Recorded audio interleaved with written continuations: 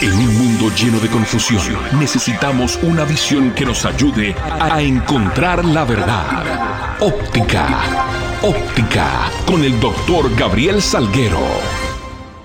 Bueno que estás con nosotros en tu programa Óptica con el doctor Gabriel Salguero. Y hoy te estamos hablando de la Biblia y la justicia, parte 2.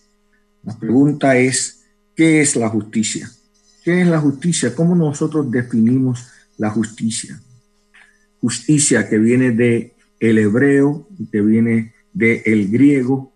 En el hebreo es mishpat y tzedekah. La justicia es tan amplia que en el hebreo hay múltiples palabras para justicia. Una es mishpat y otra es tzedekah. Son dos dimensiones de justicia. La primera es la interrelacional. La justicia, el trato justo entre dos personas o tres personas en una comunidad. Eso es restaurar relaciones rotas. Cuando algo está roto, cuando hay un desequilibrio, un maltrato o un trato parcial que no muestra imparcialidad, eso es injusticia. Por lo tanto, la justicia, mishpat o tzedekah, es trato justo, es trato imparcial, es trato objetivo que honra la dignidad del otro ser humano, quien quiera que él o ella fuese, independiente de su educación, color, raza, edad, no importa quién es él o ella, los tratamos con imparcialidad.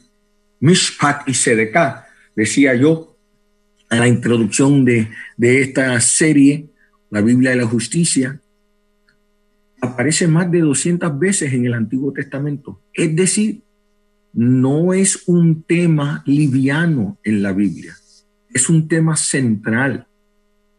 La justicia parte del carácter de Dios.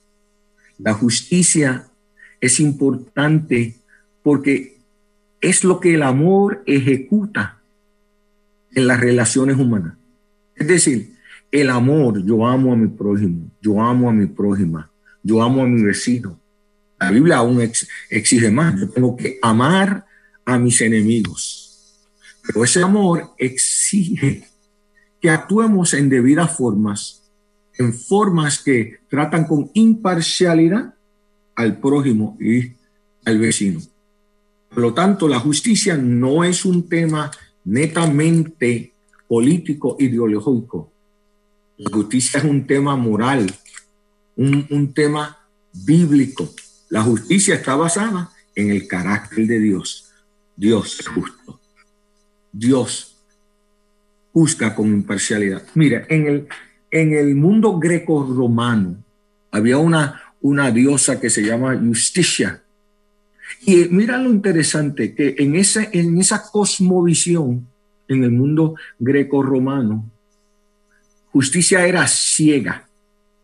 La diosa Justicia era ciega. Para mí esa mitología griega me causa problemas, y por eso a veces cuando tú vas a tribunales alrededor de esta nación y en algunas otras naciones internacionales y tribunales internacionales, tienen una imagen de una mujer con unos balances y que tienen los ojos vendados, porque eso viene de una cosmovisión greco-romana. La diosa Justicia era ciega, que lo que trataba de implicar es que era imparcial, pero para mí eso es una metáfora muy equivocada.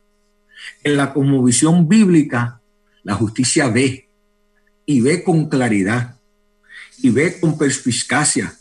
El profeta escribe: los ojos de Jehová van por toda la tierra y ven las obras de los hombres y de las mujeres. Es decir, en el mundo greco-romano, entiendo que la venda de la justicia quiere decir que es ciega y es imparcial, pero para mí, desde una perspectiva bíblica, quizás la justicia no debe ser ciega, la justicia debe ver claramente, con perspicacia, ver las cosas como son, no ser influenciados por partidismo político, no ser influenciados por ideología humana, sino que debemos formar nuestra óptica y nuestro pensamiento y nuestra cosmovisión de la justicia basado en el carácter de Dios, que es justo y misericordioso.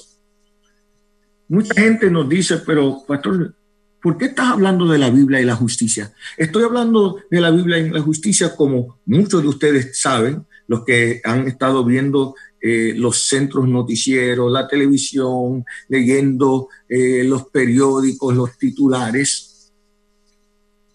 Ha habido una reacción a la muerte cruel y, en mi óptica, injusta de George Floyd. No solo en la mía, en la del Departamento de Justicia, a las manos de unos policías que abusaron de su autoridad. Frente a ello, nosotros como pastores, pastoras, educadores, debemos formar en la iglesia. Esa es nuestra responsabilidad. Parte de nuestra responsabilidad pastoral es educar a la gente. ¿Qué dice la Biblia acerca de la justicia? ¿Qué dice Deuteronomio 16? Cuando dice, la justicia seguirás para que vivas y heredes la tierra que Dios te da. ¿Qué dice Miqueas 6:8? Él te ha dicho, oh mortal, oh hombre, oh mujer, lo que es bueno y lo que Dios pide o requiere de ti, que hagas justicia, que ames la misericordia y que camines humildemente delante de Dios. Miqueas 6:8. ¿Qué dice Lucas 4? El Espíritu de Jehová el Señor está sobre mí porque me ha ungido para proclamar libertad a los cautivos y a los oprimidos, para declarar el año de la buena voluntad de Dios, para proclamar las buenas nuevas a los pobres. ¿Qué dice la Biblia? Jesús en el Evangelio de Lucas. Ay de vosotros los fariseos que dan sus diezmos y sus ofrendas, pero ignoráis la justicia. Entonces la Biblia es clara. La Biblia nos enseña que sí hay un patrón, hay una cosmovisión, hay una perspectiva de justicia bíblica. Dios es el Dios que actúa en justicia. Israel, el pueblo oprimido por cientos de años bajo la opresión de Egipto, Dios actúa en justicia. Y su justicia es hacer que liberar un pueblo oprimido. ¿Cuál es la justicia del Señor? Cuando en los momentos difíciles de Israel, cuando ejércitos invasores venían contra ellos y Dios levantaba caudillos llamados los jueces, que ejecutaban justicia a favor de esos pueblos y esas tribus oprimidas en el libro de los jueces. La justicia no es un término nuevo y lamentablemente, desafortunadamente, la iglesia ha dejado ese tema o le ha relegado ese tema y esa autoridad a otras fuentes. La hemos abandonado, como decía Jesús a los fariseos, hemos abandonado y ignorado la justicia. Y cuando la iglesia no es parte del diálogo sobre la justicia, otra gente la distorsiona. ¿Qué es la justicia? La justicia es mantener una causa justa, una causa apropiada. ¿Sabía usted que no hacer nada también es injusticia? Guardar silencio cuando cosas inapropiadas, injustas pasan también es injusticia. El libro de Proverbios dice, levanta tu voz a favor del oprimido y el menesteroso, de la viuda y el huérfano.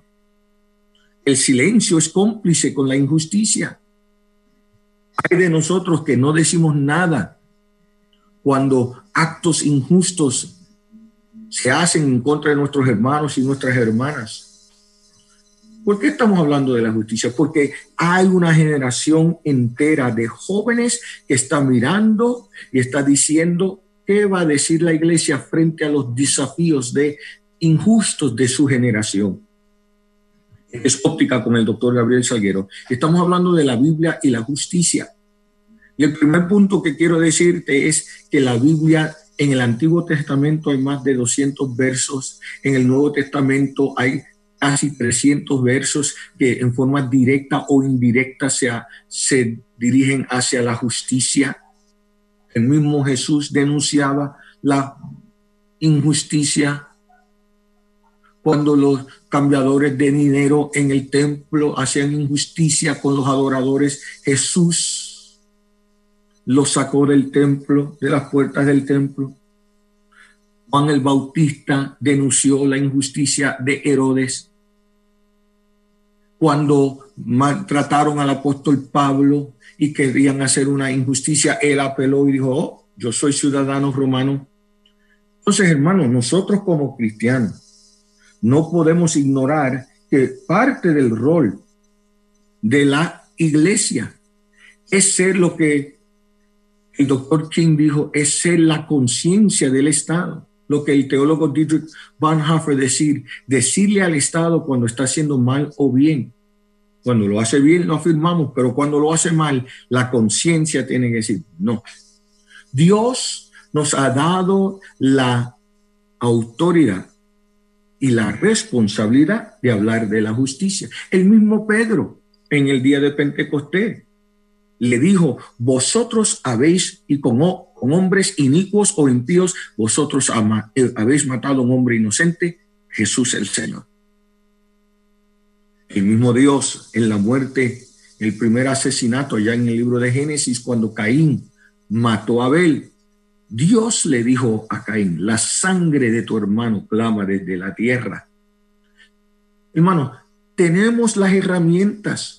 La gente a veces me dice: pero Pastor Salguero, ¿por qué tú hablas de esto? Pues yo hablo de esto porque la Biblia habla de esto.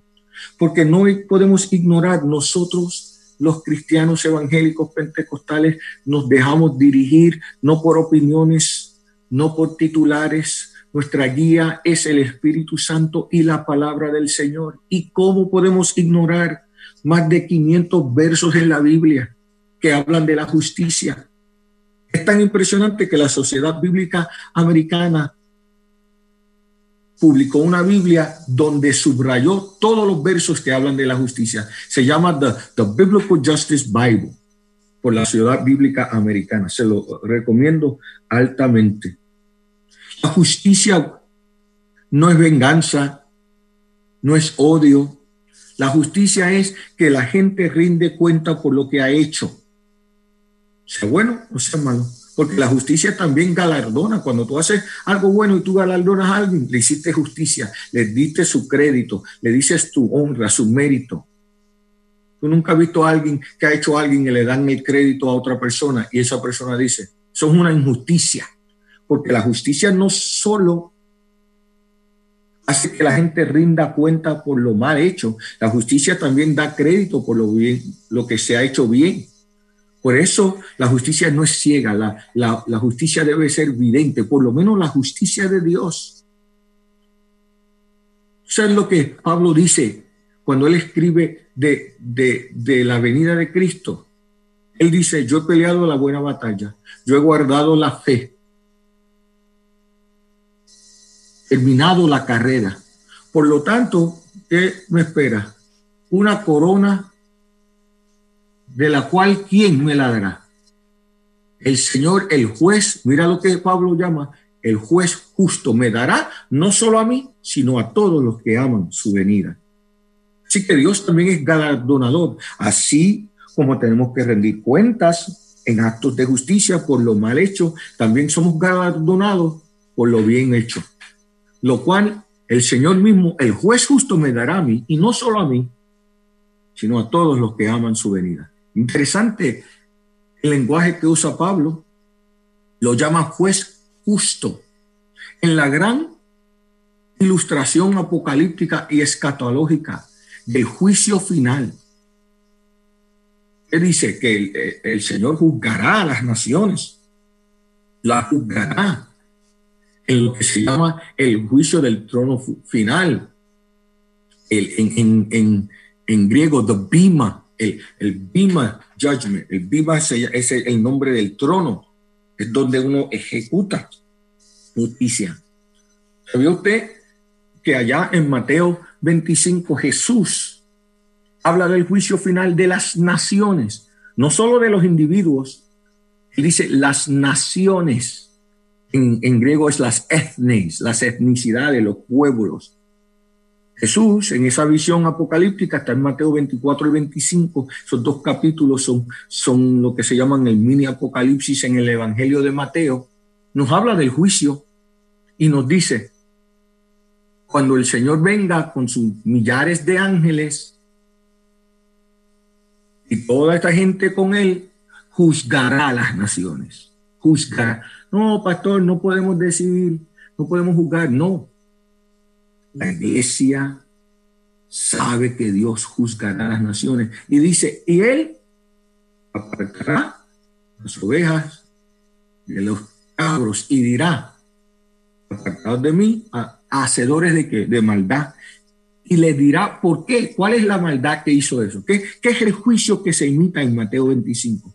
Para que estemos claros, porque Jesús establece en Mateo 25, 24 y 25, en esa mini escatología, cuáles fueron los actos injustos que hicieron las naciones. Vaya conmigo a Mateo 25 y léalo. Porque tuve hambre y no me diste de comer. Ignorar al hambriento es injusticia. Tuve sed y no me diste de beber. En la cárcel no me visitaste. Desnudo no me cubriste. Fui forastero, inmigrante y no me diste la bienvenida. Qué interesante lo que Jesús está diciendo allí. Es Jesús de Nazaret hablando, nuestro maestro. Hay gente que dice, pero ¿dónde Jesús habla de la justicia? En Mateo 25, Lucas 4, Lucas 11. Y Jesús dice, mira, el ignorar al pobre, injusticia. Mateo 25, hambre, no me diste de comer. Desnudo, no me cubrí. En la cárcel, hacer injusticia a los encarcelados. Injusticia, dice Jesús. Forastero, y no me diste la bienvenida. No darle la bienvenida al forastero, dicho sea de paso, es uno de los pecados de Sodoma y Gomorra, que dice el profeta Ezequiel. Por estas causas destruí a Sodoma y Gomorra, porque oprimiste al pobre, no le diste de comer. No solo por su sexualidad perversa, que es parte de la lista, pero también porque dice Ezequiel, destruía a Sodoma porque se pervirtió y porque maltrató al extranjero y pervirtió la justicia. Léalo. Ay, qué bueno que la palabra de Dios nos instruye. Estás en tu programa Óptica con el doctor Gabriel Salguero. Estamos hablando de la Biblia. ¿Qué dice la Biblia sobre la justicia? ¿Y cuáles son los actos de justicia que Dios requiere en Miqueas 6:8? Que haga justicia. Jesús dice, ¿cómo tratas al pobre? ¿Sabía usted que en el Antiguo Testamento hay varias clases protegidas en la sociedad? Dios crea varias clases protegidas para una nación, porque la gente dice, no, pero eso era individual. No, Dios estaba creando a través de la ley de Levíticos y de Deuteronomio, del Torá. Dios estaba creando ¿qué? La constitución de una nación, las prácticas, esas leyes que Dios le dio a Moisés y le dio a los sacerdotes, era para construir una identidad nacional. Y él decía que en esa identidad nacional parte de la justicia era ¿qué? Tener clases protegidas.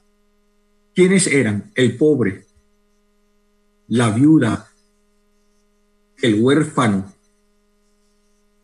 los necesitados y el inmigrante, el pobre, la viuda, el huérfano, los menesterosos. En la Biblia, en Deuteronomio, en Levítico, cuando Dios está creando una conciencia nacional, Dios está estableciendo los perímetros. Y otra vez en Mateo, que el evangelista Mateo presenta a Jesús como el nuevo Moisés, el nuevo legislador, pero aún más allá de Moisés.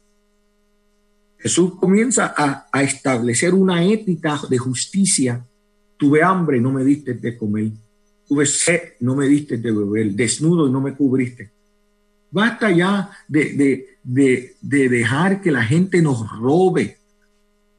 El tema de la justicia es nuestro, es parte de la formación judeo-cristiana. ¿Sabes que hay gente que dice, no debemos hablar de justicia, cuidado que eso es una agenda? No, es la agenda de Dios, porque la justicia es uno de los procesos, no el único, no es el único, quiero estar claro, es uno de los procesos que Dios usa para restablecer el shalom, la integración de Él en la tierra. El primero se llama la salvación del ser humano, la salvación de la familia, la salvación de tu alma. Es un proceso que Dios usa para restablecer el shalom de Él, la paz de Él, la integridad de Él en la tierra. Salvación uno. Pero otro proceso que Dios usa para restablecer el shalom de Él en las naciones es la justicia.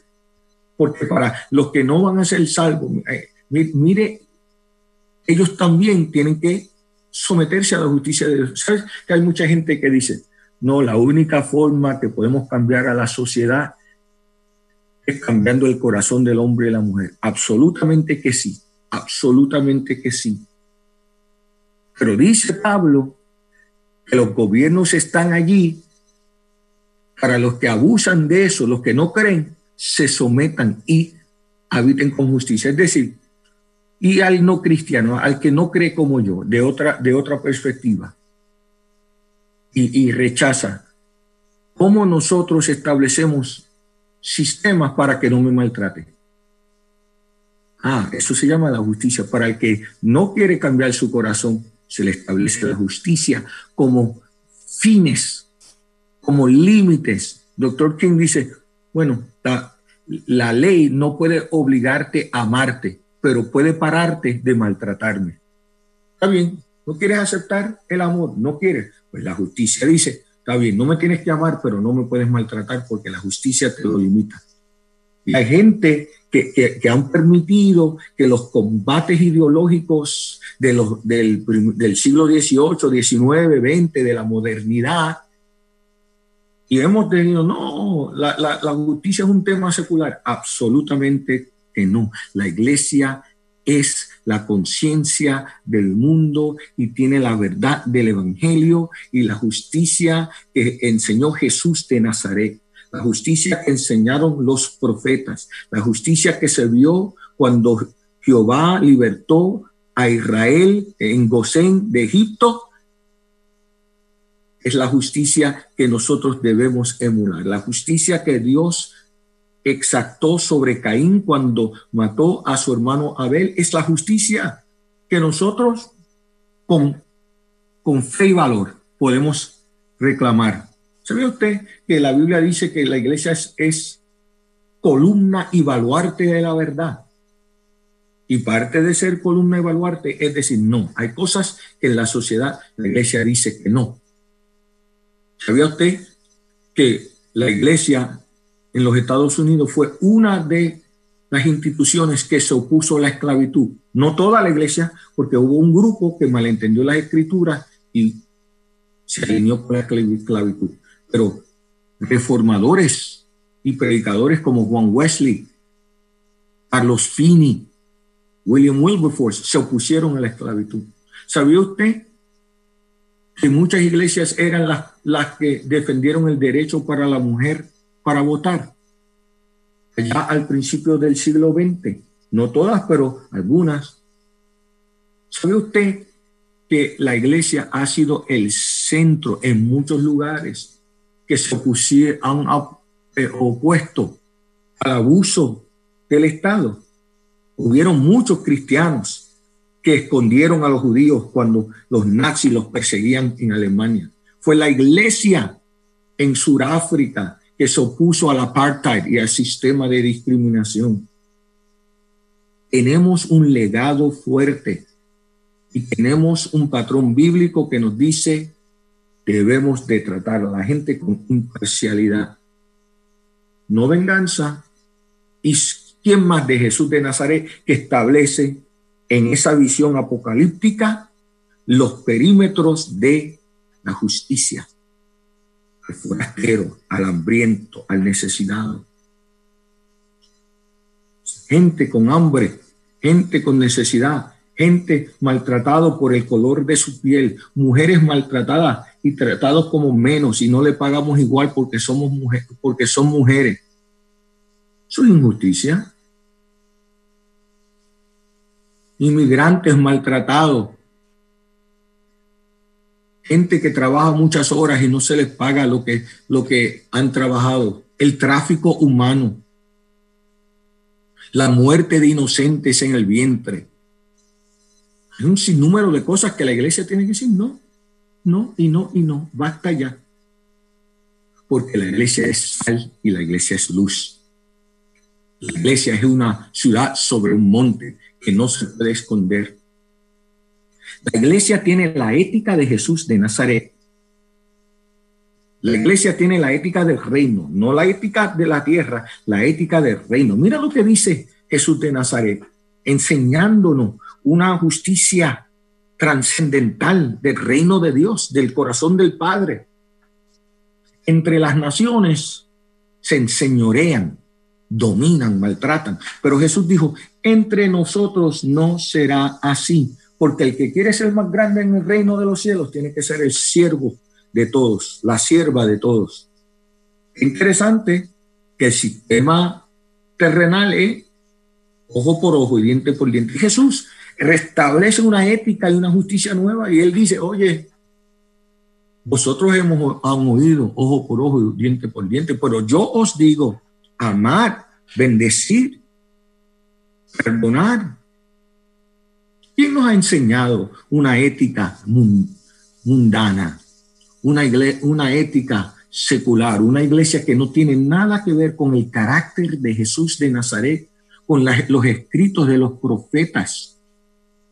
¿Sabía usted que el profeta Amós decía que la justicia llueva como un río, fluya como un río? Ese es Amós. ¿Sabía usted que el profeta Miqueas dice que Dios requiere justicia? Este es tu programa Óptica con el doctor Gabriel Salguero. Y hoy estamos hablando, ¿qué dice la Biblia sobre la justicia? Y cómo la iglesia debe integrar esta cosmovisión, esta enseñanza. Yo he escuchado gente decir, mira, hay una agenda tratando de meter la justicia en la iglesia. No, la agenda es tratar de sacar de la justicia de la iglesia. La justicia siempre ha sido parte de la iglesia. Eran los primeros cristianos que defendían a los pobres, a los leprosos en el primer siglo. Era Moisés que defendía a los israelitas maltratados. Eran los profetas que le decían a los reyes, cuando tú maltratas al pueblo, Dios te juzgará. Es en el libro de Daniel donde Nabucodonosor se enseñoreó y maltrató y dijo, no es esta la gran Babilonia que yo he hecho con mis propias manos. Es allá en el libro de Daniel que el mismo Dios lo sacó, lo desterró y lo puso en la selva a comer hierba por su injusticia y por su soberbia. No digo siempre, mire, pero pastor, y en el Nuevo Testamento, ¿sabía usted que cuando en el Nuevo Testamento Ananías, Zafira robaron al Espíritu Santo, ese acto injusto del robo, fallecieron el Espíritu Santo? Esto es el Nuevo Testamento después de la resurrección. En el Nuevo Testamento es que tú ves los evangelistas que escriben, que llaman a Herodes, que era un cómplice con el Imperio Romano, esa zorra. En el Nuevo Testamento Jesús hablándole a los fariseos, no ignoréis la justicia. En el Nuevo Testamento, Mateo 25, donde Jesús dice, los separaré las naciones, porque maltrataron al pobre, la viuda, el huérfano, el carcelado y el inmigrante. En el Nuevo Testamento, en la visión de Juan el teólogo en la isla de Patmos, donde el Señor comienza a juzgar las naciones. El doctor Gabriel Salguero. Y yo estoy reclamando en esta hora, mientras tú escuchas, reclamando, retomando el tema de la justicia en la Biblia. no podemos cederlo, no podemos dejar de hablar de ella. ¿Es el único tema? No. 500 o más versos en la Biblia sobre ello. Dios trae su shalom a la tierra a través de la salvación, a través de actos de misericordia y compasión, a través de las misiones y a través de la justicia. Cada uno de ellos son vehículos e instrumentos de Dios para establecer su reino en los corazones de los hombres y las mujeres. Es la oración de Jesús en Mateo capítulo 6. Venga tu reino, hágase tu voluntad. La justicia de Dios hace la voluntad de Dios, no la voluntad del hombre, no la voluntad de la mujer, porque la ira del hombre y la mujer no obran la justicia de Dios. Pero sí, el reino de Dios avanza cuando la iglesia exige que los gobiernos, que la policía, que los senadores, que el presidente, que los congresistas, que los alcaldes, que los alguaciles, que todos caminen con imparcialidad, con misericordia, con compasión. Yo quiero decirte que tomas un tiempo a buscar la palabra justicia en la Biblia. Haz un estudio personal para que nadie te engañe, para que no tengas que escucharle. Hazlo tú, toma tu Biblia, sácala y empieza a buscar. Y tienes una concordancia, busca la palabra justicia y ve lo que dice la Biblia sobre la justicia o justo. Vas a ver cuánto hemos ignorado a través de los años. Gracias por ser parte de esta audiencia de Óptica con el doctor Gabriel Salguero y esta edición de la Biblia y la justicia. Será hasta la próxima ocasión donde hablaremos de temas de la actualidad en este tu programa Óptica con el doctor Gabriel Salguero. Regresamos en breve. Escucha de lunes a viernes a las 9 de la mañana Óptica con el doctor Gabriel Salguero por el 1160 AM del Corazón de Dios.